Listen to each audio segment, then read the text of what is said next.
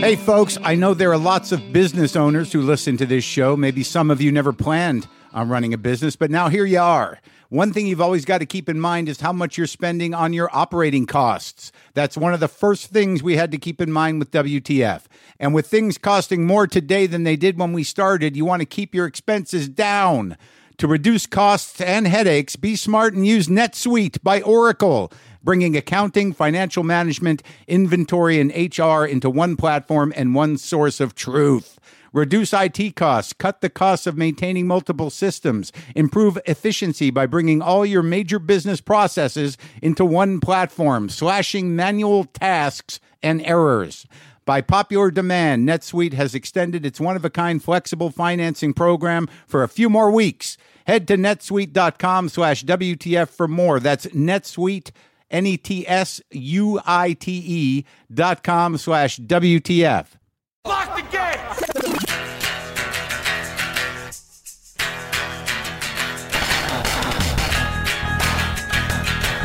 All right, let's do this. How are you, what the fuckers, what the fuck buddies, what the fucksters, what the fuckabillies, what the fuckineers, what the fuckinots?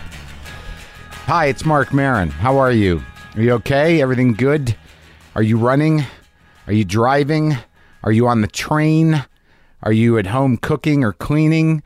I hope it's going okay. I don't know how you're listening to this or where you're listening to it. I just talked to somebody who I met at a party the other night, the 4th of July, and she said that some of these episodes were so moving that she would be moved to tears. And she had to stop listening to the podcast at work because she didn't think that when she told her coworkers she was listening to music that they were buying it, and she had to keep her shit together at her job. And I took that as a very high compliment. Some of these things are emotionally compelling, but I'm sad that I can't help her distract herself from her job anymore. But it was for good reason. Can I plug for a second? Because I got these shows coming up in Boulder, Colorado, Friday, July 24th at the Boulder Theater, and at the Paramount Theater in Denver, Colorado on Saturday, July 25th. And I'd like some people to go. I mean, we're doing okay, but it'd be nice if more people came. I don't always know if people know I'm coming. It doesn't seem that there's anything I can do to get the word out as efficiently as I might want to. So I'm telling you now, Boulder, Friday, July 24th, and Denver, Saturday, July 25th. That's that. That's how that goes. Laura Jane Grace is on the show today. She is the singer for the band Against Me, punk rock band that's been around for a lot of years. I knew nothing about them. I knew nothing about her when I got the record in the mail. I don't even know who sent me the record. But I put it on, as I do many of the records I get, most of the records I get. And I listened to it, and I'm like, damn, this singer means business. This band means business. There's a lot going on here. There's something underneath all this. And the album was called Transgender Dysphoria Blues. Still had no idea, knew nothing about them. And it turns out Laura Jane Grace is transgender. And it's relatively new that she is Laura Jane Grace. And I became sort of fascinated with that because whatever that struggle was, in my mind, when I just did a little bit of research, really informed this record. That this record was about, real change, real conflict, struggle, and identity. And I was nervous. I don't know if I was nervous, but I'm awkward in. I've not. I'm sort of an old guy when it comes to this, the politics around it and the social momentum, and I didn't know if I was going to talk right. I mean, I'm not saying it's new. It's not in my everyday life necessarily. It seems like the younger people who kind of came up with it and grew up with it, like the woman I'm dating, Sarah, who spent a lot of time in San Francisco, and she's in her mid-30s, It was just, it just is what it is. But I seem to have missed that, or perhaps I was just in stand-up comedy clubs my entire young adulthood and not out in the world. But I was nervous in a way because I've said, look, you can say whatever you want. This is a weird thing about words, names, things that we evolve out of culturally. But this sort of reflects back to my conversation with the president and to some of the type of feedback that comes around words. Is that censorship is really cultural. There's no law saying you can't say anything. You can say anything you want. Free speech does exist. You can say whatever you want. Just know that if you say something that is hurtful or insensitive or objectifying, hateful, you're going to feel that. You're going to have to answer to it, perhaps. But it's not taken lightly. And then I understand, there is an argument that, people shouldn't be so sensitive or what's happening. People should be able to take the hit or whatnot.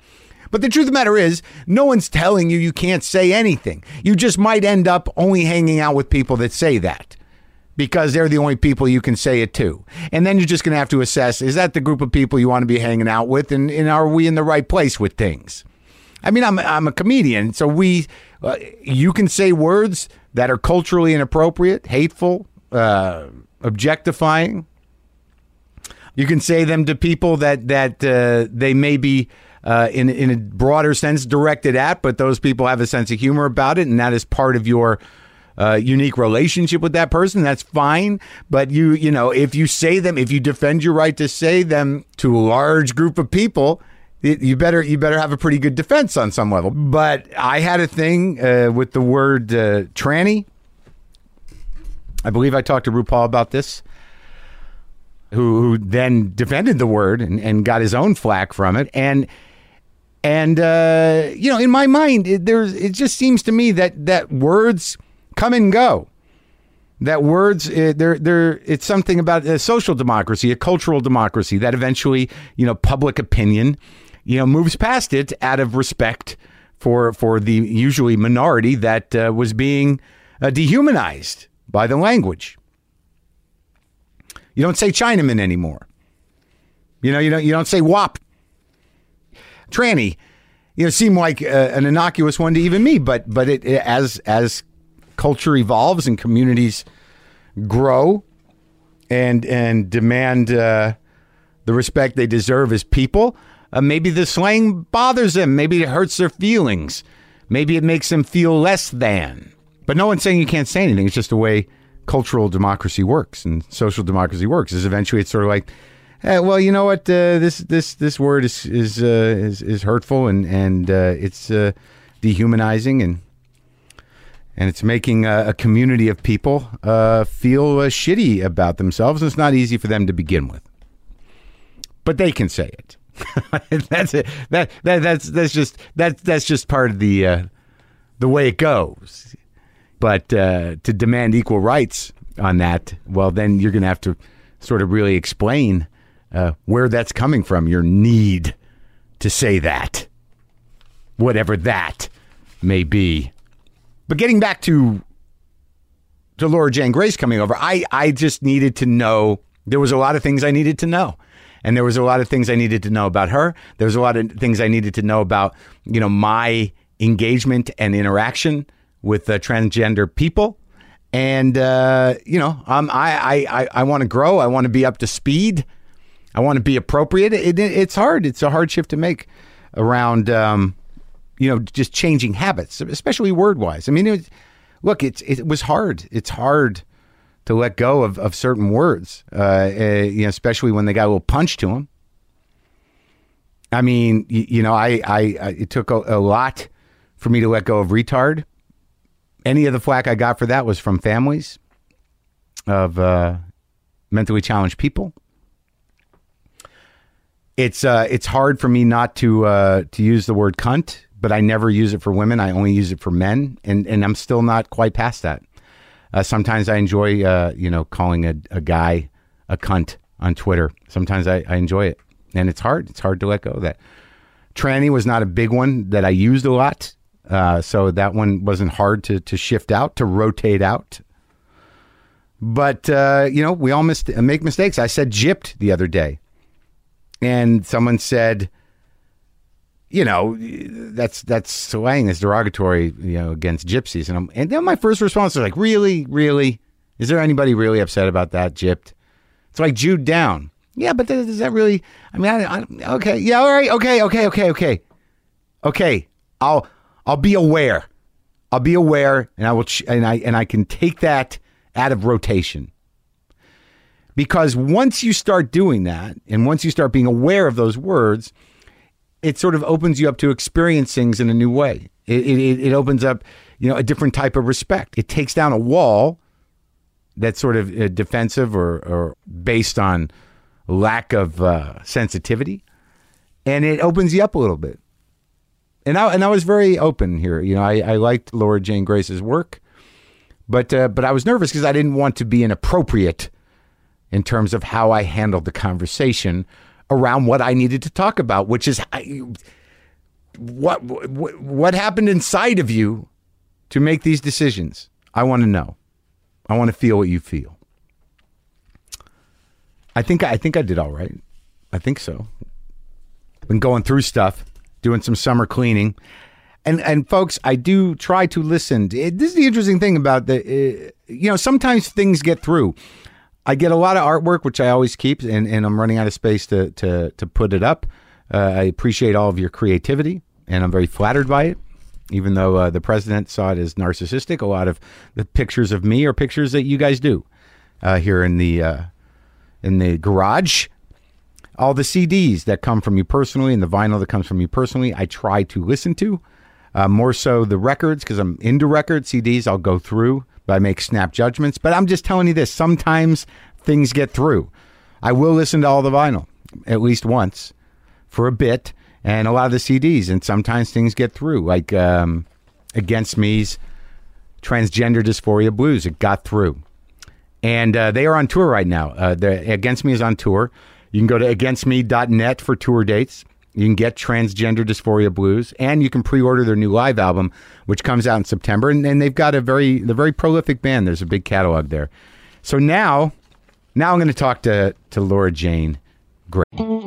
Sometimes I wish I paid more attention in school, or in some cases, any attention at all.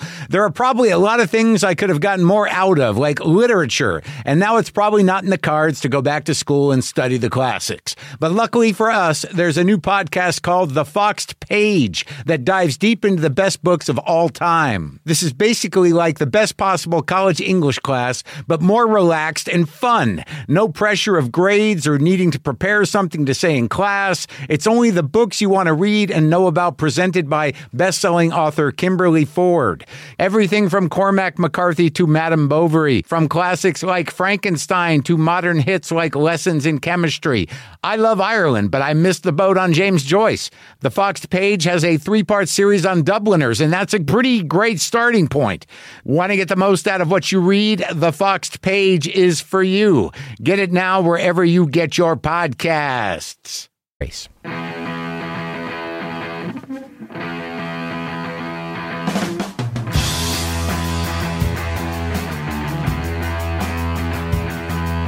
I actually put all my stuff in storage right before I left on this most recent jaunt, just because I was like, my landlord wanted to raise the rent, and I was just like, screw it, this is ridiculous. Oh my God. Paying like whatever. That's for an crazy touring. Yeah, well, that's what you got to do to make a living as a musician, you know? But I mean, like, do you have a house? Well, I own a house with my ex, who I'm going through a divorce with. So, like, I own a house in Florida that I rented out. What part of Florida? St. Augustine. Oh, really? But beyond, like, having a house there, I'd been in Chicago since, like, 2013 or whatever. In an apartment? In an apartment, yeah. In Chicago? Mm-hmm. Since 2013? Yes, August of 2013. That's when you split up with the wife? That is, yeah. Uh-huh. That's when it all went to shit. That's when everything got fucked? Yeah. Life has a tendency to do that to you sometimes. Well, you've gone through some dramatic shifts in the last few years. That's understated, huh? Yeah, but like, here's the thing: is what I was telling you is I know we have a lot of common fans, and people were excited to have us talk. Is that I don't know where I got the new record, the Transgender Dysphoria Blues, but it was sent to me by your label or somebody. Well, we're our own label, so I don't know. I don't know how I got it.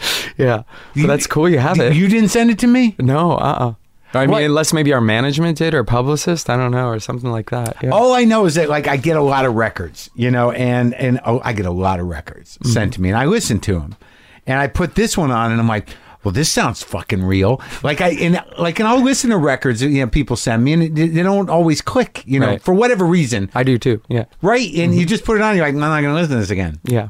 But this one, I'm like, I got to listen to it again. And I was like, there's some earnest, angry, interesting shit on here. Cool. And then I kind of did a little research into you, and I'm like, who the hell's this person? Well, and then like when I think I actually tweeted that I liked the record, and then everybody was like, oh, you got to have Laura on, and then I realized that you have this following, and you've been around for a while. So then I had to go back, as I do, and I got to buy the other records. See, you sold a few records in the last few days. But the interesting thing about it is like and I also had to look up dysphoria. Most people trip up and say dysmorphia or some other variation of that. Right. Well, I didn't know what exactly it was, but it's like a fairly familiar state to any creative person. It's a uneasiness and a depressive uneasiness, right? Kind of the opposite of euphoria. Okay. So, but it seems to me that, despite the title of this record and whatever you've gone through recently, that like for someone who was gravitated to punk rock, dysphoria was something you lived with all your life. It was, yeah, for sure. I mean, it was what pushed me to punk rock, just because punk rock seemed like such it was like armor, like studs and spikes on your leather jacket and a mohawk, and right? Like, yeah. So where'd you grow up? South Florida, in Naples, Florida. See, I don't know anything about it. I know Florida, like sometimes I get a little weird about Florida, but my mother lives down there. A lot of people do. Yeah, well, a lot of people's mothers live in Florida, right?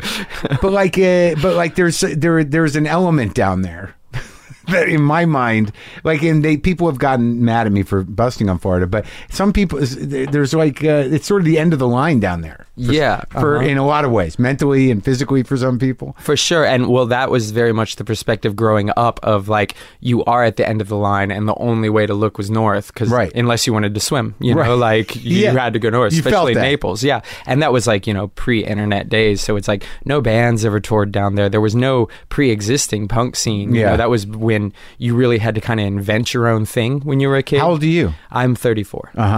And what was your family like? I mean, what were they doing down there? Why'd you end up there? I grew up in a military family, and my parents divorced when I was like 12, 13 years old. So I moved with my mother and my younger brother in with my grandmother, who had retired to Naples, Florida. So that was it. Yeah. And that doesn't sound great. No, I mean, it was not a good experience. Well, we moved from Naples, Italy to Naples, Florida. And I had lived in Italy then at that point for like 4 or 5 years, and really had gotten accustomed to that, because it was probably like from grades like second grade until like 5th, 6th grade, And there's an American base there? There is. And what was your dad in the military? He was a West Point graduate, so he was a major in the U.S. Army. Wow. Is he still around? He retired. He did 20 years, and then he retired outside of Fort Leonard Wood in Missouri. Really? And do you guys talk? He hasn't talked to me since I came out. Or we haven't talked since I came out, yeah. Since you came out. Is there a process? Is there 2 processes of coming out? I guess there is when you're somebody who like does interviews and has a public persona. There's the private and the public, sure. Right, but when you say coming out as a transgender person, yeah, and that was that becomes relatively obvious. So eventually, right? Well, that was kind of the point, was to go ahead and come out before anything was relatively obvious, because I thought that would, like, especially having, I play in a band, I have a career, and like people in the punk scene are in general kind of homophobic and kind of sexist. So if I would have not come out and just started like wearing eyeliner or expressing femininity, I think people would have been like way more unaccepting, that if I had just said, look, this is what's going on to me, can you please fuck off while I go through this, and just like, maybe it'll be weird sometimes. I might not look totally great all the time, right. But this is what it is, so you know ahead of time. So, but it's sort of funny though, like in my mind that like real punk rock purists, if you just started showing up with eyeliner and stuff, they might even think that you were moving towards some other type of music. Oh, totally. Well, like Green Day is a great example of that. I mean, that was the first punk show I ever went to, and people make fun of Billy Joe sometimes for wearing eyeliner, which is totally homophobic, and totally transphobic and fucked up. But it's also like I think it also represents another kind of music. I mean, you see makeup more in goth and in rock and roll, and I think maybe punk is sort of supposed to be just raw. Right, I guess. I mean, it depends on what kind of perception of punk rock you had, and like, because like if you look back at like lineage of punk bands, like Susie Sue and the Banshees, they were a punk band, like they, like I mean, even the Cure had elements in punk rock starting out, and like there used to just be a wider variety of what was able to interpret. Mike Ness, Social Fucking Distortion, Another State of Mind, is like covered in eyeliner, the whole thing. Because I talked to him, who did I talk to? Mike Watt recently, and there's like because there's a punk rock style, but the original punk rock was really just about doing whatever the fuck you wanted. Totally, and that's what attracted me to it, because that seemed like it would be more of a safe space. And a lot of the especially like late 70s English peace punk bands that were really into anarchist politics and stuff like that, I was really drawn to that, just because that was even way more liberal and like way more about like gender liberation and smashing smashing the state. But they happened to like earlier. I mean, coming to that, they were already nostalgia acts by then, right? By the time you were coming to it, like they've been around a while. Yeah, although it's funny to think about that stuff, because I think about that in relative to my own career, and how like, okay, almost been a band for 20 years, and how like, has it been 20? Almost, yeah. And like that it doesn't seem like as wide of a gap, even though it is as long compared to when I was listening to those bands from the late 70s, early 80s. It was like only 10 years difference. I guess that's right. Yeah. So, okay, so your dad and mom split. You're 13. He's in the military. He hasn't talked to you now, what, in like 3 or 4 years? Yeah.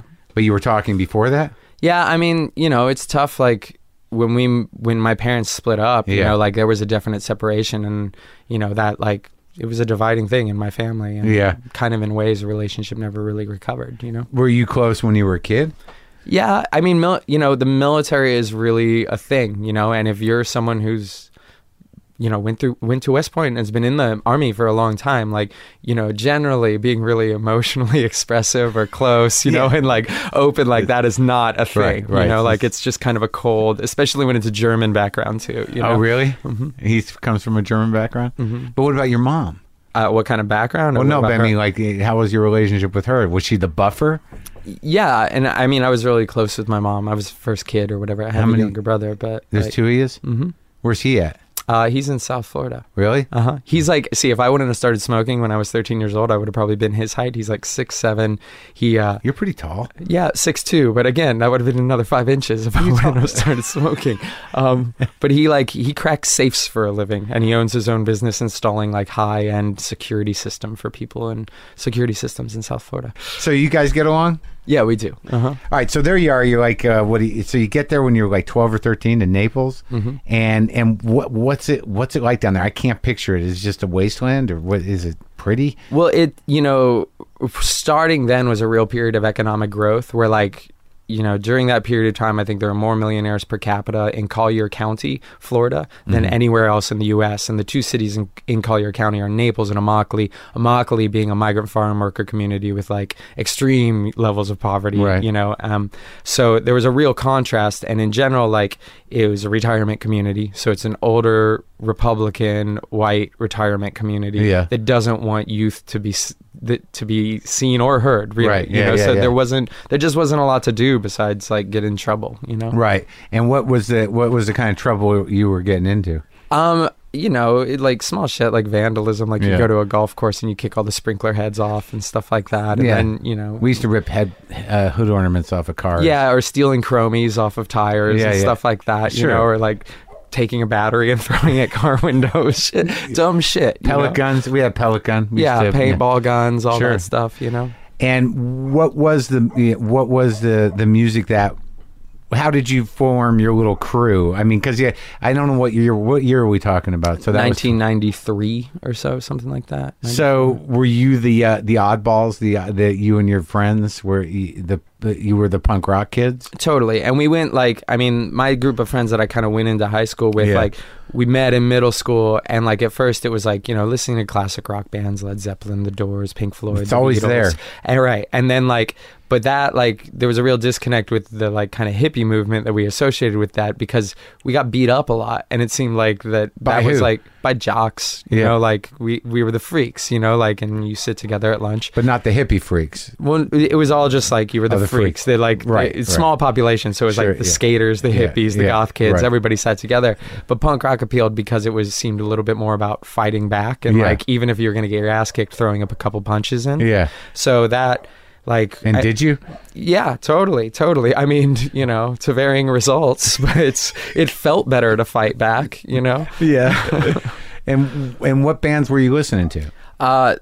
The first record was Nevermind the Bollocks, Sex Pistols, and then that led into The Clash, and there was all those classic punk bands that you first listened to, like the Dead Kennedys and the Misfits, and then we kind of gravitated towards what was more going on in the U.S. of bands out on the West Coast like Bad Religion and Rancid and NoFX. Yeah. And then just you know, you back then you'd read the liner notes and see who they thanked, and then you'd go buy those records, right? And if you liked them, you'd see who they thanked, and they were records, right? Yeah, right. Weren't they still records then? Mm-hmm. They weren't CDs yet. I did CDs and vinyl, but I've always preferred vinyl. So when did you start playing guitar? When I was 8 years old. Oh, really? Mm-hmm. So who taught you that? I mean, who gave you the guitar? I saved up money mowing lawns, and I got $5 a pop, and that's all I had. Where were you when you were mowing lawns? Not in Italy. Yeah, in Italy. Really? I ordered it out of a Sears. You were the American lawn mowing kid. Yeah. When you ordered it out of a Sears catalog, what were you, time traveling? I did. It was $125. You got a Sears guitar? It was a Harmony guitar. Oh, Harmony. Yeah. Is that a Sears? That's a Sears brand? It was out of the Sears catalog. Yeah. Oh shit! It was an electric? No, it was an acoustic. That's like time traveling to me, like a Sears catalog. I didn't even know they still. That was your idea. Well, I guess you're 8. What do you know? Where did you get it? You know, when you're an American family that moves overseas, you're really cut off, and especially back then, you were still really dependent on people back home and ordering things from back home. Oh, so someone got it for you? No, I say that you'd get the catalog. I saved my money, and then you sent away for it. Yeah, and I had to wait a month, and then they sent the guitar. And how'd you learn? I took lessons from an army wife at first. Oh, really? Uh-huh. And she just taught on base and... Yeah. No, she taught at her home. We lived off base or whatever. So... And you went over there and you learned your basics? Yeah, just once a week. G, A, C, D, E, then the bar chords. It's messed up though, because learning on an acoustic like that, especially when you're a kid, when you don't have strong fingers, those guitars are basically made for archery. The steel string, right? The steel string? Yeah, totally. Yeah. And the strings are an inch off the fretboard. It's hard to press down. Yeah. So that was really discouraging at first. What were your first songs? I wasn't really interested at first, because it was all you saved whatever. Up for the guitar. I know. But the book they gave you, it was just it was like Michael wrote his Brother Shore. Yeah, I didn't want to play that. So I stuck with it, but I never felt I was oh, I'm bad. I can't really play this, because I was totally uninterested. But I stuck with it. And then finally when I was maybe 11 years old, I started playing in bands, with my church group. We started up bands. And what kind of church were you in? It was a Presbyterian church that my mother brought us to. I have no idea what it was. Just more when she divorced, she wanted to be social, and there was childcare. Sure. Yeah. It wasn't. You didn't grow up with the weight of God on you. Not heavy. No. Oh, that's good. Yeah. So now, when do you start to feel different? I felt different my whole life. Those are earliest memories, you know? Uh-huh. Earliest memories? What are we talking about? If I can think of my 3 earliest memories, which are kind of just, those weird disconnected visual impressions. I remember maybe being 3 years old and standing on the top of a staircase as the first one. And then I remember probably 4 or 5 years old, Fort Hood, Texas, standing in the living room in front of the TV, and Madonna was on the TV, and feeling a sense of identity in watching Madonna perform. Right. And it was a weird moment of both oh, that's amazing. She's performing, she's dancing, she's singing, this is crazy music I've never heard before, and I like the melody. Sure. But then also a feeling of I could do that too, and immediately recognizing, but wait, I'm not that's not how people perceive me. There's a disconnect here. And how old were you? 4 or 5. Huh. And then what? How else did that? Then after that, I distinctly remember, like, within a year or two after, watching Rosemary's Baby and, like, feeling oddly drawn to Mia Farrow because she had, like, the pixie haircut. Yeah. And I was like, oh, well, wait, maybe there's a chance for me because I have hair like that. That's how my parents get my hair cut. So maybe I'm not wrong. Maybe I could grow up to be like that. Yeah? You could grow up to be a woman? Grow up to be Mia Farrow in particular.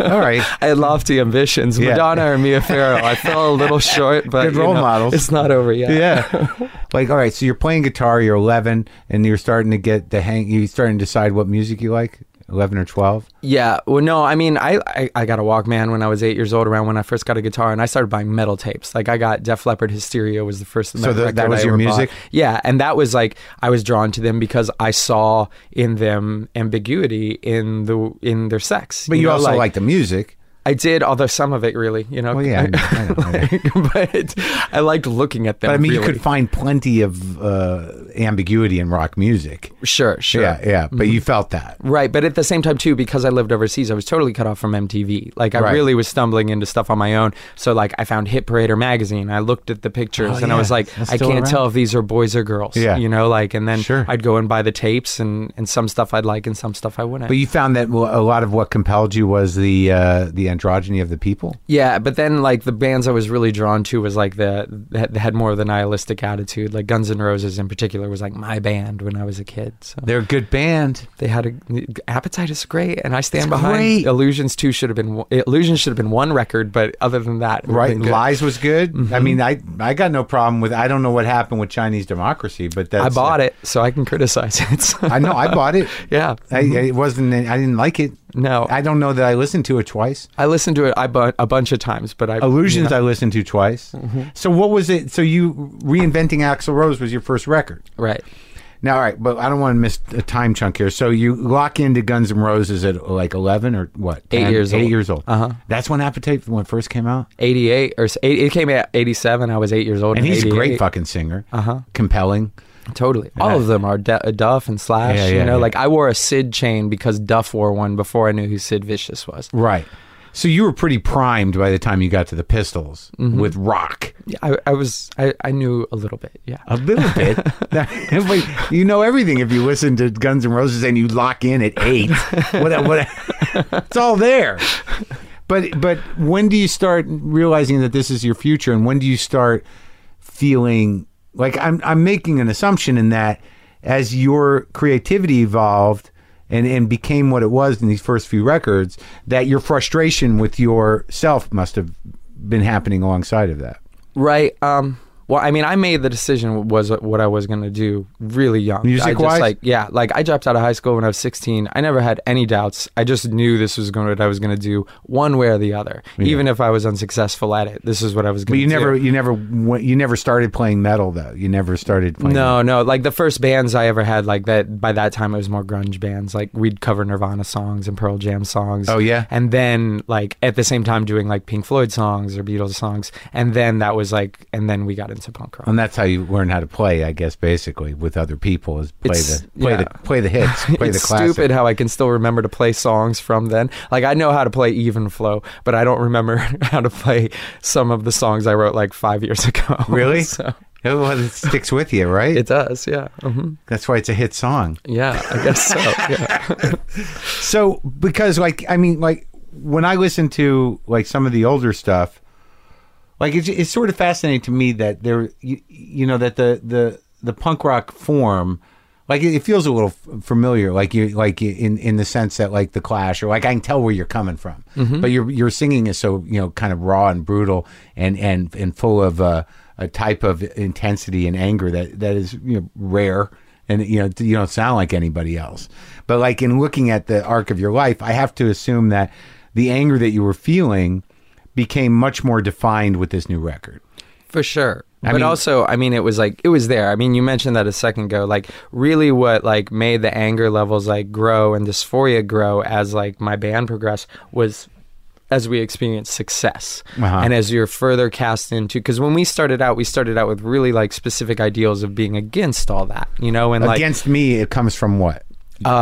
Being 17 years old and feeling like everything in the world's conspiring against you. And then you're like, pushing back with this music. Sure. That was my outlet. And, you know, we were really starting out of the way the band started as far as on an acoustic guitar was because, like, I didn't have an electric guitar. So I played an acoustic guitar. The drummer didn't have a drum set. So we dumpster dove pickle buckets, made a drum set, and that's what we did. And we didn't have places to play because it was South Florida. So we busked on the street. And then eventually, like, you met other people. At least you were set up for that. Yeah. Well, that was the idea, you know, like, and that was what it was modeled. Well, I think that's how Billy Bragg sort of started, I think, and the Violent Femmes kind of, and they're totally bands. And I was heavily influenced by both of them. And really? Like, yeah, that was part of the beginning. Yeah.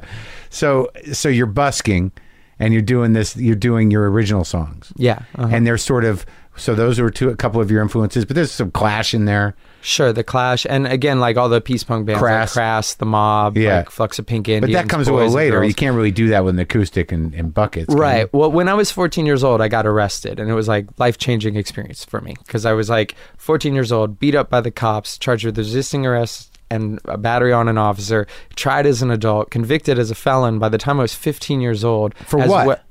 I went to the beach 4th of July. I like ran into the wrong cops. I was a dirty, smelly punk kid. And I got lippy with them when they got up in my face. And then they beat me up. And were you playing in a band at that point or no? Yes, I was playing in a band. Not against me, but I was playing in a punk band at that point. I had like black spiky hair. This was almost like a Sid rites Vicious. of passage. Yeah, I guess. I mean, I didn't see it coming, but yeah. So so what happened? Why was it a life-changing experience? I mean, because I was fucked. You know, like I was 15 years old and I was a twice convicted felon. Like I had really already sealed my deal as far as what my options were for the future. Like I was tried as an adult. You didn't do jail time, did you? No, I got like 180 hours of community service and I was on house arrest for a whole summer. You know, I was like low-jacked. So where the fuck did you do that much community service? I worked in a hospital and I volunteered in the cardio wing, like giving people like Jell-O cups and water after they'd been walking on a treadmill. The punk kid with the Jell-O cups? And then I did Habitat for Humanity, and then I did like... you could choose what you could do? Well, I just had a lot of hours, so I had to do a bunch of stuff. And then there was this place, the Conservancy, that was like a nature conservancy.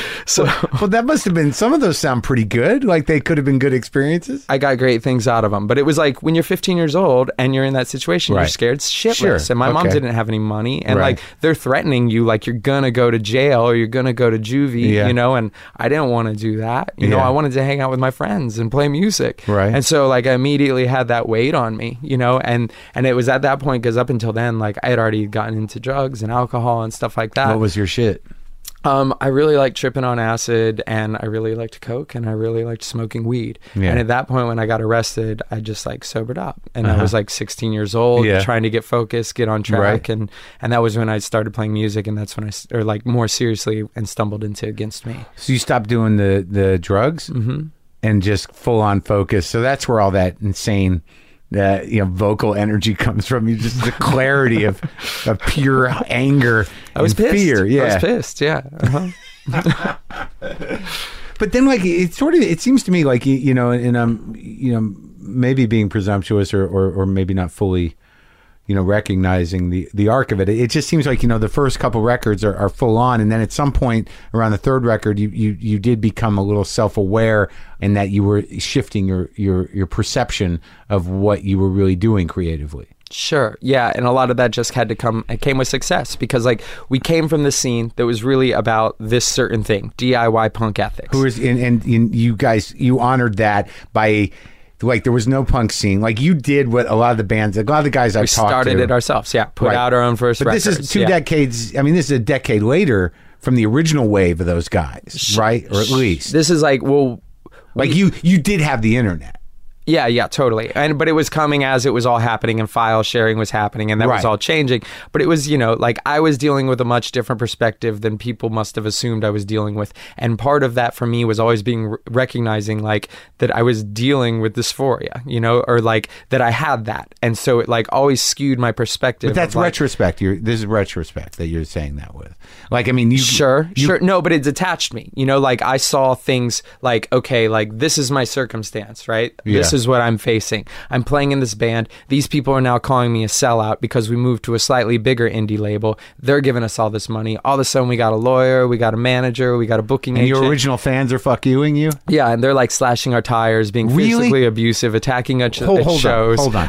So when you start out, when you put you self-did your first record, right? First, like a 7-inch and a 12-inch we put out, just like, you know. So that's righteous to that crew, the DIY punk rock crew, and they can buy them at your shows, and they can buy your T-shirts, and right. You're like playing $5 for a 12-inch. And you're playing on bills. Did you spend any time opening for acts that you respected? We just booked our own tours and went out and did our own tours. So like, there was never playing any in house shows, playing in basements, playing on the streets still, like playing. Sometimes you get a club gig, but it was all booking it yourself for the first like 4 or 5 years. But there was never the sort of like a bigger punk band came into town, they needed a punk opener, and in Gainesville where we moved to, No Idea Records exists, and No Idea does a really good job of documenting the punk scene there. And they've had a couple bands like Hot Water Music and Less Than Jake that have gone on to do things. Yeah. You know, they took a notice of us. We put out a record with them, and that was like the first step to a really small indie. And already then people decried like sellouts. But then we moved to like Fat Records, which is like slightly bigger, you know, indie, a band that, you know, run by Fat Mike, who we had grown up listening to NoFX. And then that was like even more intense wave of like your sellouts, you know, like total witch. Why? Because NoFX was sellout at that point? Because it was a bigger indie. And then we started working with like... Who the fuck are these people? They're punks. No, I get it. But like at a certain point, do you realize like we might have to lose? They'll come back around. Well, no, I mean, it was more just realize the hypocrisy of it. But once I saw that hypocrisy of it, then I like was like, oh, fuck this, that, you know, like do the punk thing. Think for yourself. These are my circumstances. This is what I have to do. These are the decisions that are right for me. There's nothing wrong with doing the things I want to do. Right. And so I wanted to be in a band and play for larger audiences. And as you do that more and more, because we were touring like, you know, fucking 9 months out of the year, playing like 200 some odd shows a year, like driving ourselves into the ground. And most of the time we were homeless, you know, like, so eventually you're like, oh, it'd be nice to have an apartment, you know, like, you don't be grown cool. Up, a shower, like, my own shower. That'd be great, you know? But like, you know, when so like that, so around the third record, that's the new label? Well, that's when like, and we started getting major label attention, and we got courted one whole round and like turned it down, got a bigger deal from like our indie, and then went and like finally ended up signing with Warner Sire. So what was that record? That we White Cross, or which record was the first record on the new label? The first record on the major label was New Wave. Okay. So because like, like I listened to a few of the songs, and it seems that like, as you're saying, you know, that these punks sort of abandoned you, or they slashed your tires, or they were mad that you were sellouts, that you also realized the limitations of that outlook. Sure, totally. Like you were maturing along with your success, right? In a way, it wasn't killing you. No, and it was healthy. That was like the one good thing I had going for me, you know. So this the dysphoria, because like, you know, I imagine I had dysphoria for one reason or another. So like your malcontent. You know, at that juncture where, you know, you blow yourself out on all the punk rock shit, and all of a sudden you get a little older, a little more successful, and you're still feeling a little shitty, then it starts to become about something else, not just about, you know, class warfare or then the dysphoria comes back. Yeah, because that was the thing, is like, you know, you jump into this where you're like, oh shit, our band's getting like traction, we're going to go off and we're going to tour for 3-4 years or something, and then you're still unhappy. And at first you were able to push the dysphoria aside because you're able to solely focus on that, you know, like, I'm going to be this person, I'm going to do this thing. How were you operating within the band? I mean, where was your sexuality at? I mean, it was there, you know. Well, I got married when I was 19 years old, and I was married from when I was 19, and we probably became estranged from each other when I was like 21. Yeah. So then like 22 to 23, I was going through the whole like, oh shit, my marriage just fell apart, like really throwing myself. This is the first marriage or the one that just ended? My first marriage. So you've been married twice? Yes. Okay. And so then like 19. Yeah. And so 22 and 23, 24 were like the lost years of coming out of a marriage and being really fucked up and sleeping around a lot. And you're in a band that's touring a bunch and just doing stupid shit. Right. So, where'd you meet that woman? At a bar. Well, no, where did I meet her? No, I met her at an activist info shop at the Civic Media Center, I think. An activist info shop. a non-corporate press library, lending library, and activist space in Gainesville, Florida, called the Civic Media Center is where we met. What was that place? What did they have there? I volunteered there. It was like an activist organizing center, everything from like a women's group to like radical bike workshops to activist training. Like a full service activist training center. Totally, exactly. Whatever. What are you fighting against? It's a These are the basic capitalism. rules. Capitalism is that was the. Oh, that's a big one. That's a big one. We're gonna have to get a few books out. There's a few booklets on capitalism.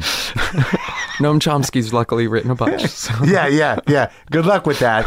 Getting through the Noam Chomsky's.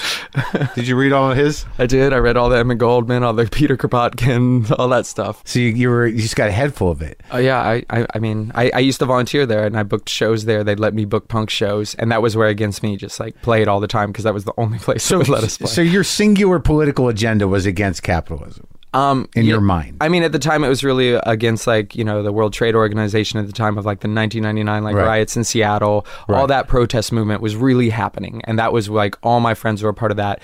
I had like connected with an activist group in Florida doing Food Not Bombs, and we organized into something called FRAN, which was the Florida Radical Activist Network, and we'd meet up like once a month, all talk about what we had going on in our area, and then organize like rides to bigger protests or demonstrations against like. So you've been an activist all your life. Really? In one form or another, yeah. Huh. So that's pretty earnest, man. That's some earnest punk shit. Because like I'm sort of fascinated with the whole sort of like now, like as I said at the beginning, this record, when I read the lyrics and I listen to it, the activism, is not it's very personal. Mm-hmm. That because of your transformation, that you've resolved some things in yourself. And you realize there's still a lack of understanding, and there's still a lot of reasons to be angry about, how you're interpreted. Sure. It's very personal. So you're bringing that same intensity that you saw global injustice, to this, very sort of, your heart's connected to this in a way that is non-negotiable. I'd like to think that it's a little smarter even than like the politics I was singing about when I was younger. I mean, of course, if you're familiar with like Embrace, Ian MacKay's band, your emotions are nothing but politics. And this is something that's really real to me. The things I was singing about when I was younger, while I felt the way I felt and still agree with it, I didn't have as big of an understanding or a worldview at 19 years old as I do now at 34, having like been around the world a number of times, Well, yeah. I mean, I used to do political talk radio, lefty talk radio. And at some point I realized that, like, I don't know if I'm angry about these specific things. I know that I'm angry. Mm-hmm. So let's address the existential and personal foundation or the core of that anger. Exactly. And do it. So you were married once and that fizzled out, and then you went through heartbreak. When do you start wrestling with the desire to become a woman? Well, like 2005 or so, I'd gotten really fucked up on cocaine. And then 2005, I was like, I'm going to be sober. I got sober. So you went back to drugs. Yeah, cleaned myself up. And like at the same time, after having gone through a bout of like the way it worked back then was like these experience of extreme dysphoria, and then like binging and purging and being like, no, like I'm going to be a man. This is what I'm going to do. I'm going to pretend I do not feel this way. And that coincided with like signing a major record label deal. And then you're swept off on that roller coaster.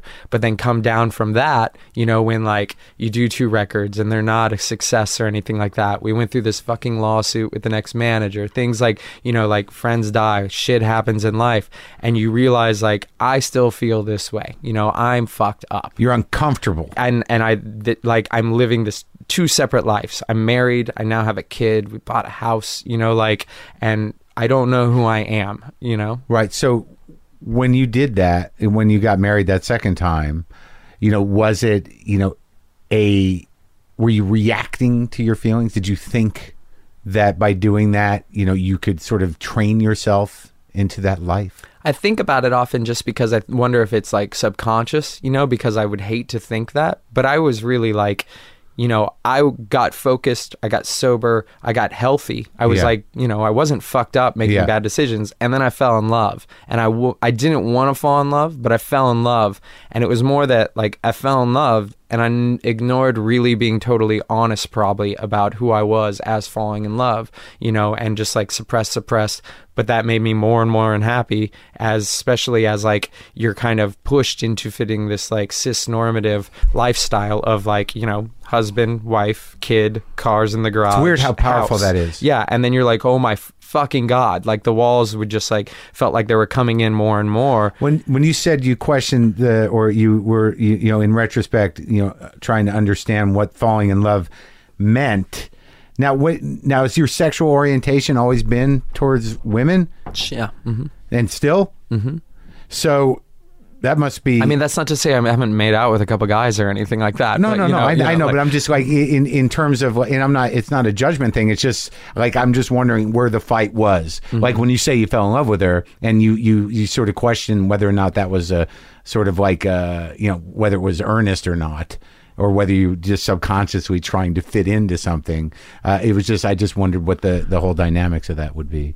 But you just... Well, because you're just you're existing. And at the time too, especially like, I mean, you have to realize that I probably didn't hear the word transgender until I was like maybe even 26 or 27. It's pretty new for everybody, right. I think. So like, I didn't understand myself. It's not like I was carrying around, I still don't fucking understand myself, but it's not like I was carrying around full knowledge of like, this is who I am and I have to hide this from everybody. It was like, oh my God, I have all these feelings that are tearing me apart inside and I don't know how to reconcile them with life and what I'm doing and who I am, you know, and like I don't know what I'm supposed to do with this. The idea of transitioning even like was a far off concept that I'd only ever like, you know, maybe heard about once or twice. Well, I think we're all, you know, like from where I'm sitting, you know, I am not like, I'm 51 years old. So I missed the movement in a way. Mm-hmm. of the trans movement. I mean, I knew it existed, but now it's like really, you know, in the forefront of you know, gender politics and also the gender discussion totally in this country. And I'm still like an old man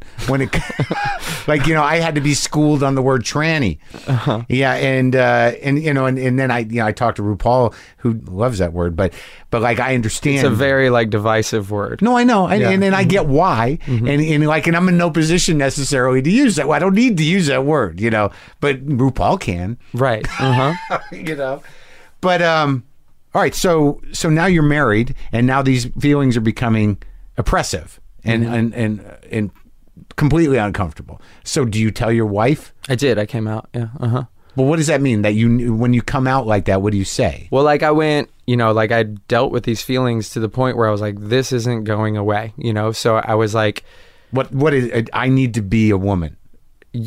Or I need to. Yeah, like right. Just like, you know, transitioning. Right. The idea of whatever that meant, of like coming out with the way I felt. Right. And saying like, look, I'm transgender or I'm a transsexual. This is the way I feel. I want to transition. I don't know what that means, but I want to transition. Like, I mean, the level of information out there was like pretty like... It's like YouTube testimonial videos, you know, like a couple fucking lo-fi websites that like point you in directions, you know? And I was like living in LA at the time, like staying up, like watching these testimonial videos. Right. And it's like, okay, yeah, I think you can get on hormones, you know, like, okay, there's doctors that can do surgeries. Like, I don't fucking know where to turn to, so, you know? Like, but you were sort of like, I got to start this. Yeah. I mean, what'd your wife say? She said, okay, like, that's okay. You know, like I just came out to her and said, like, I'm a transsexual. I want to transition. And she didn't know what that meant. But had you been a practicing transsexual? What does that mean? Practicing? I'm practicing my transsexualism. Well, I mean, nightly. Did you I guess I mean, like, did you dress, you know, did you find comfort? Dress in femme? Sure. Yeah. And totally. And like that but like I have a lifestyle that like I spend a lot of time alone, and sometimes I'm like really by myself. Like when I'm working with a band producing a record and I'm living in a hotel room or I'm on tour, I have a really separate life from that. So it was like I was living two lives. Yeah. I was fucking living half a life in a hotel room, and when I was in a hotel room, I was, you know, expressing the way I felt. I was her or whatever. You're putting on makeup and like dressing in like wearing the clothes. Yeah, dressing, wearing the clothes. Yeah, wearing women's clothes, Mark. Yeah. Yeah, but it's I'm fucked not up. shy. No, but it's a terrible experience like that because, you know, you're in this like stupid fucking high stress situation where you're like, okay, you know, I got to go into some shitty department store to buy clothes that I don't even want to wear really because it's not my style, but this is the only way I can fucking like relax and really express this fucking like way I feel to calm this like tension that I feel inside of me, because otherwise I'm gonna fucking like snap on someone and just lose it, you know? That's profound. So, and then I guess what you're saying is that because you were living this separate life and it was like really limited to these hotel rooms when you were working, that it's hard not to associate that with the idea of shame. Well, yeah, I mean, you feel like you're almost having an affair and you are hiding something, you know? And it's like, why can't I just fucking be who I am whenever I want to be who I am? So you're in this hotel, right? So you're in this hotel room losing your mind and you're like, I just need to, like, what pieces of clothing would be most comforting? What pieces of clothing? Like, you go to a department store, and what do you buy? A dress? Do you buy a robe? Do you buy some panties? What do you do? Panties is a gross word. I don't know. Underwear. Isn't it a gross word? You just like whatever, fucking even like a fucking woman's cut shirt, a woman's cut tank top, like anything to express femininity. Yeah, and then you'd feel like, better. Like you'd be like, ugh. Yeah, I'd feel like, okay, I'm like expressing the way I feel, even though it's like a weird, fucked up version of it. Right. It's not like that was even more dysphoric than just being as I am now. But you know, that changes the experience being out with it. Now it's a totally different thing. It's not like I get off by going to a fucking department store buying panties and so going to a hotel room and then fucking going to a hotel and rubbing them or something. No. And I didn't think that to begin with, but it was really the idea of, because I think everyone or most people deal with a discomfort that seems like it can't be resolved. Right. Mm-hmm. And that, you know, you were able to address it so specifically and have to reckon with that and not feel ashamed of it or feel like a freak for it, other than the idea that you were hiding something, you know, it's a big step. Right. Obviously. And to realize you had to take it, and then to take it is, you know, it's big, because I think that, you know, a lot of people that have the same feelings just die with them. Mm-hmm. That's the case. I mean, well, if you look at suicide statistics among the transgender community, you know, it's like something like 50% at least attempt, you know? It's horrible. Mm-hmm. You didn't. No, but I've been slowly trying to kill myself for the past 34 years with alcohol and drugs as a result of that, you know? I mean, I feel like that was the unhealthy side of it. You don't do any drugs or alcohol anymore? I do, but I mean, now it's like it's just fun now. No, seriously, it is now. It's just recreational and not fucking dysphoria in like related, you know. Yeah, I guess. Okay, if you say so. You could. I guess you know you'll deal with that other shit later. Let's do a part 2 to this podcast. Yeah. I'll talk to you in a few years. See how your happy-go-lucky drug use. But I'm just talking about smoking a little weed. There's nothing wrong with that. It doesn't matter. Mm-hmm. But the lyrics in this fucking record, you know, deals with all that. You deal with the suicidal, you know, with the suicide of people that can't live with it or whatever. Right. And you deal with your own sort of wrestling with it. You deal with and I always assume that people write these from first person. Mm-hmm. But like, you know, the idea of being totally closeted and being a bully is in this record. And then the discomfort, the first song like is really the transgender, the title song, Dysphoria Blues, is like that. To me, it's a powerful fucking song, man. Well, that's talking about like that experience, you know, going into those department stores or going into like, you know, whatever store when you're perceived as male and you're buying something and the red cash register is looking at you like, you're disgusting, you know, like they don't even want to take the money out of your hand. But what about what about now? Like I thought, like some of that song had to do with. I mean, it's not like that's gone, right? Like the idea that you have to, you know, you have to honor yourself and you have to honor your feelings and be who you need to be, but you cannot escape the judgment of being physically who you are of other people, right? But by owning it, like I've been able to like feel a lot more comfortable and confident in a fuck you way, in a punk rock way of like. Okay, when you're hiding it, you feel shameful, and that in turn makes you feel defensive and closed off, as opposed to being open about it and just being out there and being like, look, I am who I am, like you may not fully understand that, and I don't really care, but I am who I am, and I have a right to be here. I have a right to shop in this store. I have a right to do this, do that, do whatever I want to do, and I don't have to explain it to you or justify it to you. Right. I'm just going to do it. Right. And if you have a problem... Yeah, I get it. Fuck you. Yeah. It's your problem. It's your problem. Hope you can deal with that problem. Yeah. Whereas before you felt scared, and I didn't want to feel scared, Well, it's easy to feel scared if you're going, like, you want to be understood on your own terms and not misunderstood because you're caught doing something. Right. Mm-hmm. Do you know what I mean? Like, because then you're all of a sudden you're in that weird explaining yourself position. Right. Like, and that was something I thought about too, having a kid, where I was like, what, am I going to be like 50, 60 years old and I'm going to get caught and like, like be in that, like, I don't want that situation, Well, how old's the kid? My daughter is now 5. And how is that all with the ex and stuff? We're not in a good spot. Not really, But what don't really talk. Did the separation have to do with you actually, engaging in the transition process? I mean, was it something she couldn't handle, and then like? No, I mean, I think it's all on me. Like I had a suicidal nervous breakdown about a year after coming out, and I just like dissolved as a person. I would like really.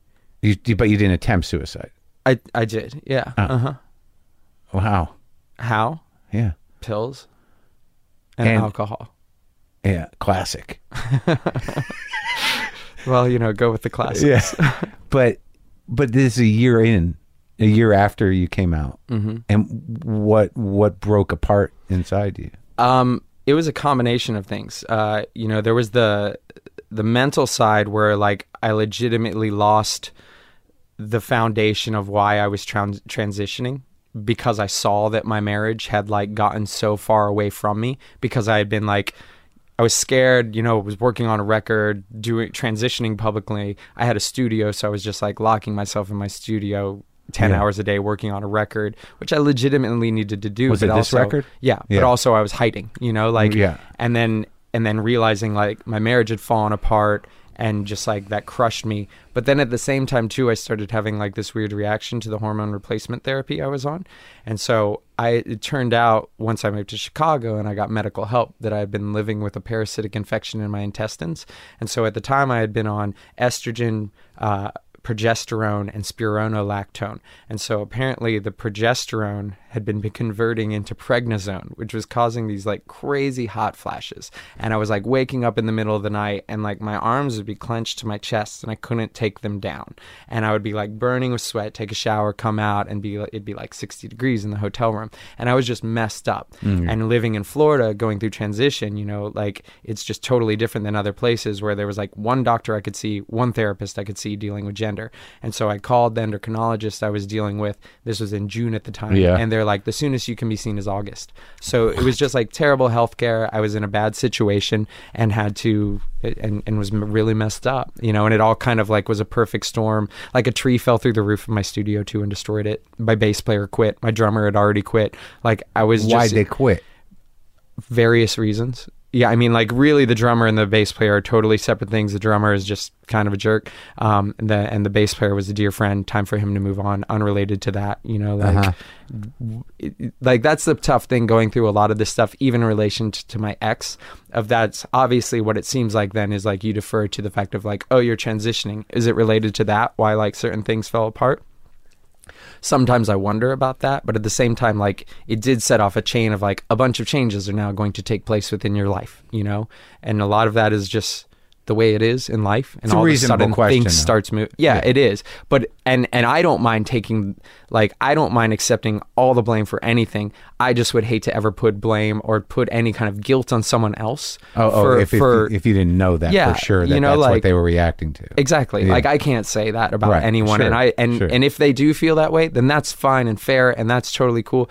But I would hate for them to ever feel guilt for feeling anything like that. Right. So you're empathetic to the struggle that they may have within themselves. Totally. Everyone processes like, the news of someone coming out in that way in a different way, I think, Well, I think that it's like, coming out in this way, is a relatively newish thing. You know, because like you said, I mean, I don't know that, you know, everywhere you can just make this decision and enact it. I mean, coming out as a gay person, I mean, that's sort of been around a while. Right. But, you know, something sort of like, because there's more to understand, I would think, for some people. I'm like, wait, so how far is this going to go? When, you know, what is it? How are you oriented? Like, there's other questions. If someone says I'm gay, they're like, oh, okay. So that's what you are then. But this is, you know, a little more complicated in a way. I think in a way, though, that also those questions, which are really heavily placed on you when you first come out, can often, like, create this pressure on a trans person that's unrealistic, because you're asking someone who's trans to explain something they don't understand totally. They're just taking a step and they're saying, I identify in a way that's different than you probably identify. We're going to call that trans. Okay. Now I'm taking the step to figuring out what that means and figuring out what I want to do. Maybe that means hormone replacement therapy. Maybe that means eventual surgeries. Yeah. But it doesn't always have to. Right. You know? Sure. So placing this pressure to, like, you have to give an answer now. You're going to get surgery? You're going on hormones? What are you going to do? You know, like, it creates this, like, mind fuck of a pressure, like, cooker, where you're just like, right. I don't know. I don't know. And especially when you do it publicly and you're, like, doing interviews and people want to, you have to have, like, this set of answers. So that happens. That was pressure, yeah. Yeah, and that contributed to the breakdown. I think so. Like, well, should I know the answer to these questions? Do I need to do it to appease them? Yeah, it gets in your head where you're like, what? I don't go all the way. What am I doing that's reactionary, or what am I doing because I need to fit into someone else's understanding of an interpretation of gender, or what am I doing because it actually makes me feel more right in my body? Right. That's hard to do in the public eye. That's hard to do out of the public eye. That's hard to do in general. Sure. It's just it's interesting to me because, you know, I have my own like I don't know how to talk about it. I'd imagine that most people don't know how to talk about it. So this is the best way to talk about it, though, right. I think. You know? No, absolutely. But, like, I'd imagine the reactionary kind of, like, sensationalizing thing in a conversation publicly about this in a press situation, they may not be trying to be sensationalistic. They're just sort of like, what's happening? You know, what are you going to do now? Do you have a vagina? When does that happen? What year is it in progress? I mean, like, I think there's a fascination that may or may not come from the right place, but it's still there. Right. And I never really, I guess, the empathy necessary for the culture to sort of understand that you don't have those answers is a new thing. Totally. And it's, you know, it's interesting. This is new shit. It's a brave new world. It is. Uh-huh. Like, because I go up, like, I've made bad jokes before in my life, but sometimes I think that in order for a culture to transition with you, you know, you a lot of times people are just laughing because they're uncomfortable. Sure, that's a legitimate, like, response that happens. Yeah, you know, and right. It's a much better one than violence, right? You know, or fuck you, or immediate boxing of the person. I mean, it is a sign of internalized transphobia that you've been ingrained with by growing up in a society that is transphobic. You know, that's taught to you. That's taught to me. That's what, like, instilled. That's how I knew it wasn't like my parents sat me down one day and they were like, don't be transsexual, all right? Yeah, that wasn't even on the menu. Right. So you learn about it because you see, like, sensationalized, like, headlines in, like, supermarket stands. Silence of the Lambs. Like, Ace Ventura. Like, you know, all these things are thrown at you where it's usually the butt of the joke. It's a scary thing. It's obviously an unacceptable thing. It's a laughable thing most of the time. But it's that's just instilled in you, too. Yeah, but also the thing that cuts through all that. I mean, you know, I think more than, you know, whatever values someone might have or whatever ideas or expectations they might have, it confronts their sexuality. But that's like part of it. Why, you know, it's a conversation I've had with a friend of mine, specifically in regards to transgender women, you know, and the levels of violence that you know, like, they're subject to often, and, like, why is it a violent reaction? And it has to do with, you know, whether or not it challenges your sexuality. Of, like, so you look at a woman, right, and you check her out, and then you realize maybe, oh shit, that woman has a dick, right, and that challenges your sexuality. Why, right?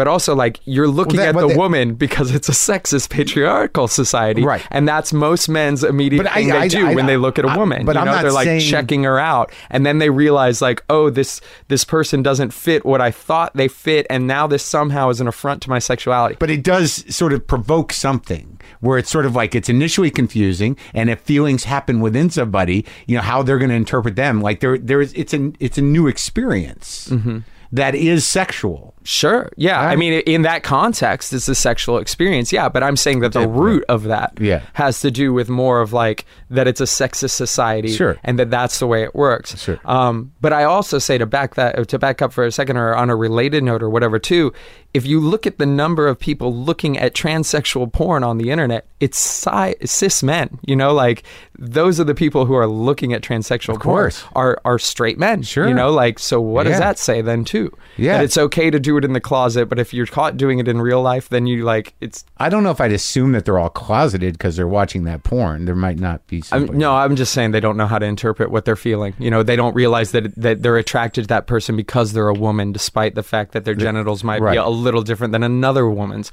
But in my experience with all the women that I've slept with, they all have pretty different pussies or fucking whatever. Sure, like they do. Yeah. Mm-hmm. Same with cocks. There you go. What was the point of getting into that? I don't remember. Yeah. We were just riffing, I thought. But so where are you at with the whole thing? With the whole thing? I don't know. I'm just living. Right? No, I don't know. I'm just living. I feel in a good place. But in the treatments, and like, how does it, where'd you level off? I mean, you went through, you had the nervous breakdown, you were on medicine and hormones and estrogen that were not balanced properly. Is that something, as you transition that you wean yourself off of? Do you hit a level with it? No. Do you have to continue taking these pills? I mean, it depends on who you go to. But like, so there was the level I was getting of healthcare in Florida. When I moved to Chicago's informed consent, where you can go into a doctor, say this is what I'm doing, and you get access to hormones. Got much better healthcare in Chicago, and then I've been on injectables since I've lived in Chicago. And that's something you have to just keep doing. Yeah, once a week you give yourself a shot. Mm-hmm. And you're leveled off with the process now. I don't know. You're good. I mean, I feel way more comfortable about myself. I'm happy. I'm doing what I'm doing. It's really hard to transition when you tour. Like traveling, it's hard for me to get refills of prescription. Like it's hard for me to make appointments to go through things like electrolysis. I don't know. Like all this stuff is stuff I think about constantly. It's not like all of a sudden I was like, and like no, I'm just doing me. But do you feel like now that you're into it? Like what has it been? 2 years? 2012 is when I came out. So right? 3 years. 2013. I don't even remember. But since you've actively been doing the therapies to transition, it's been like 3 years. Yeah. Now, are you feeling like, I guess my question is around, what you were freaking out about before in terms of the questions, like now that you've sort of started this thing, are you like, oh, okay. Or are you looking to do more? I feel like that I have a much better understanding of what I need and what makes me feel right than I did 3 years ago. Certainly more than I did 10 years ago, 20 years ago. Right. But I feel like that in another 3 years, another 4 years, another 5 years, I will even have an even better understanding of who I am and what I need. I don't think that that's something that you can ever fully feel like complete with or anything like that. Or at least for me. Huh. Okay. I guess so. I mean, but that's sort of like, to me, like it's sort of like with drugs or something like that, or that feeling of not being complete in other ways. Like that. Is there something? Are you doing anything else around the psychology of dysphoria that isn't transition related? Did you ever address other issues to your discomfort mentally, or? I'm trying to, like I am an existentialist, and I oftentimes feel locked in thinking about things and thinking about the bigger picture of things and what certain things mean.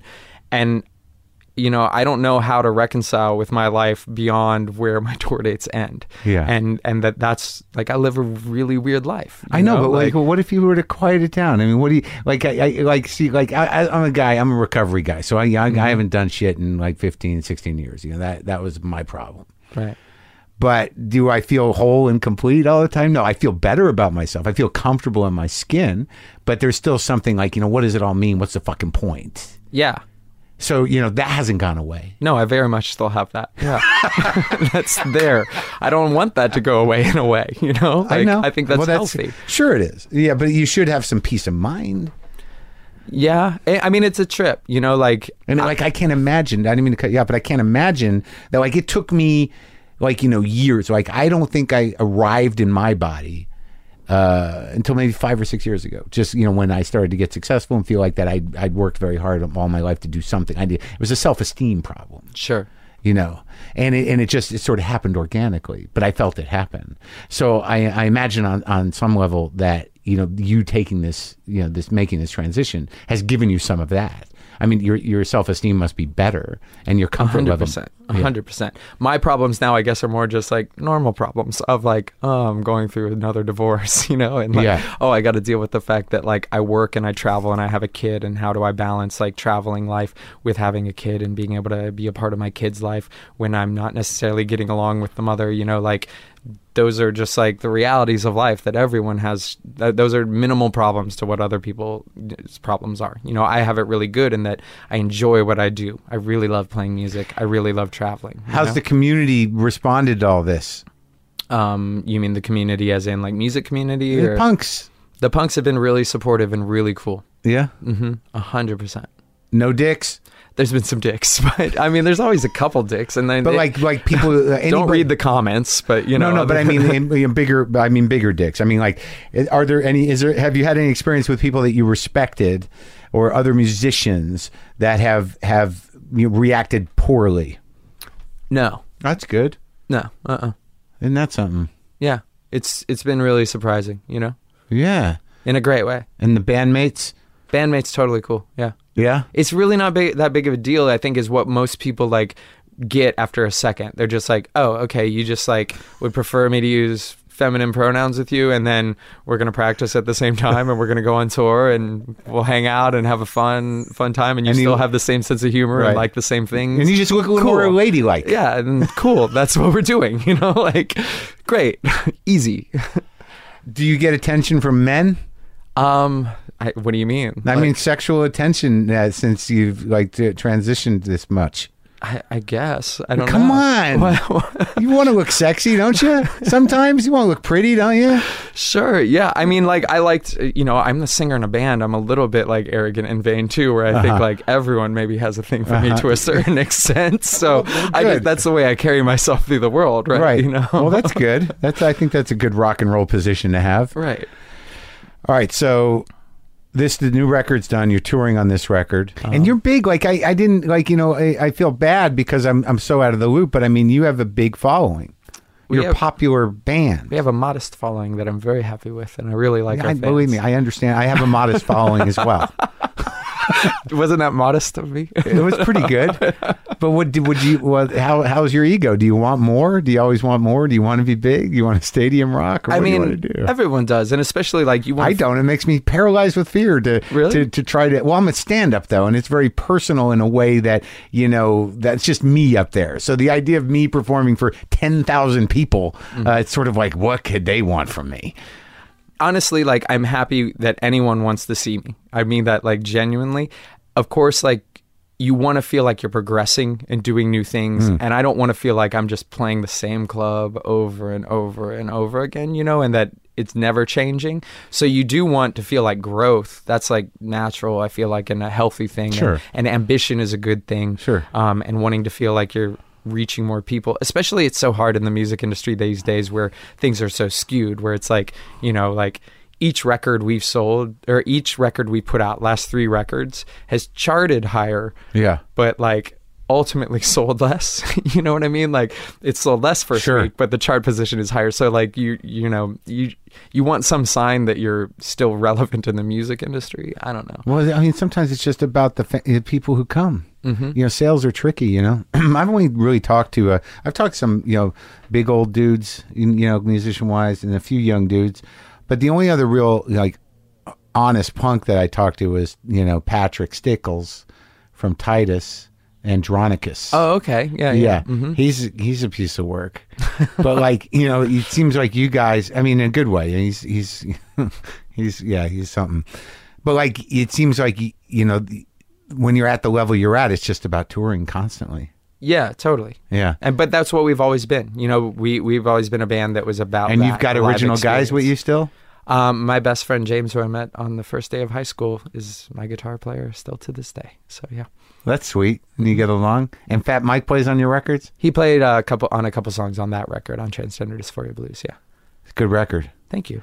And what about, like, how's your mom handling all this? My mom's great. She's been really supportive. And from the get-go? Yeah. Did she experience concern initially? Yeah, for sure. You know, I mean, like, she's a mom. Yeah. She worries. She's a parent. Yeah. You know, like, I think she just wants me to be happy, ultimately. Yeah, that is what they want. You think? I think so. I think, I would hope that. And your brother? My brother's totally cool. Yeah? Mm-hmm. It's just the dad. He might not come around. I hope, maybe. I don't know, you know? I don't know how to do that. That was complicated regardless of gender dysphoria.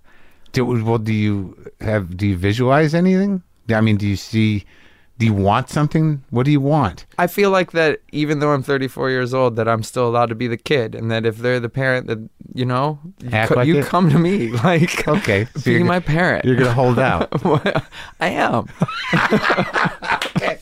All right. Well, we'll see what happens. You can check back in. Yeah. Nice talking to you. You too.